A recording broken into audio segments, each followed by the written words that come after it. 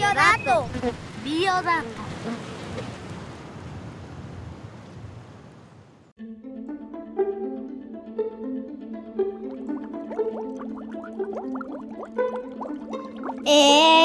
¿Qué tal, amigos y amigas de la tropa? Mi nombre es Javier Medina y hoy les voy a dar un biodato.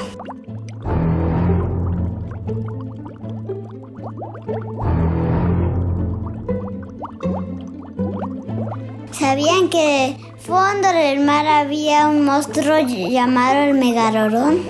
Hace muchos años existió este monstruo prehistórico que crecía hasta 18 metros de largo, mucho más que un autobús y un avión y un tren.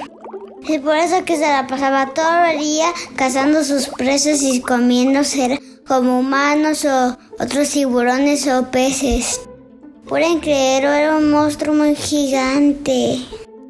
Su nombre se llamaba Diente Gigante porque tenía unos dientes muy gigantes.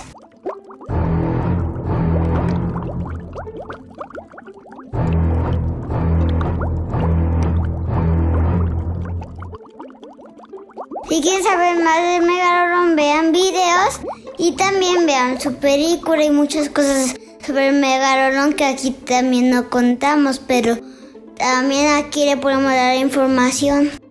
Nos sintonizamos en la próxima. Hasta pronto, amigas y amigas de la tropa.